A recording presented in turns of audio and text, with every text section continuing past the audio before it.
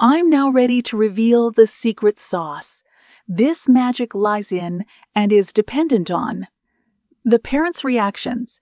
It's our responses that can shift the dynamics. By shifting our reactions from the ones I've previously discussed to more suitable ones that I'll share shortly, we can encourage cooperation with our children.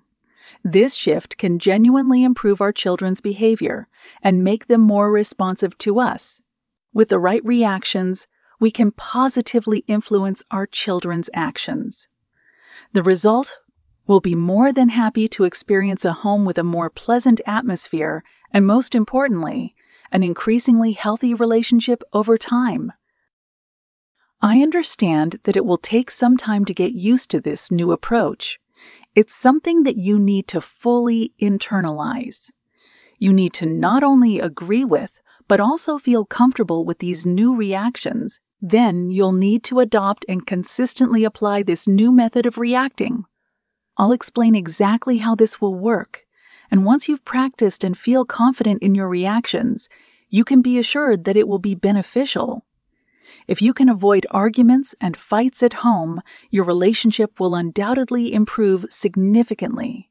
Plus, the atmosphere at home will become much more pleasant.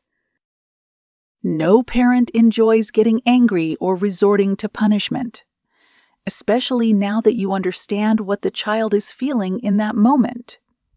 We certainly wouldn't want to humiliate them. So, once we understand that it's up to us to change our reaction, not the child, we can influence the child's behavior. It depends on what we say and do, ensuring we're not angry or resorting to punishment or threats, because this approach simply won't work.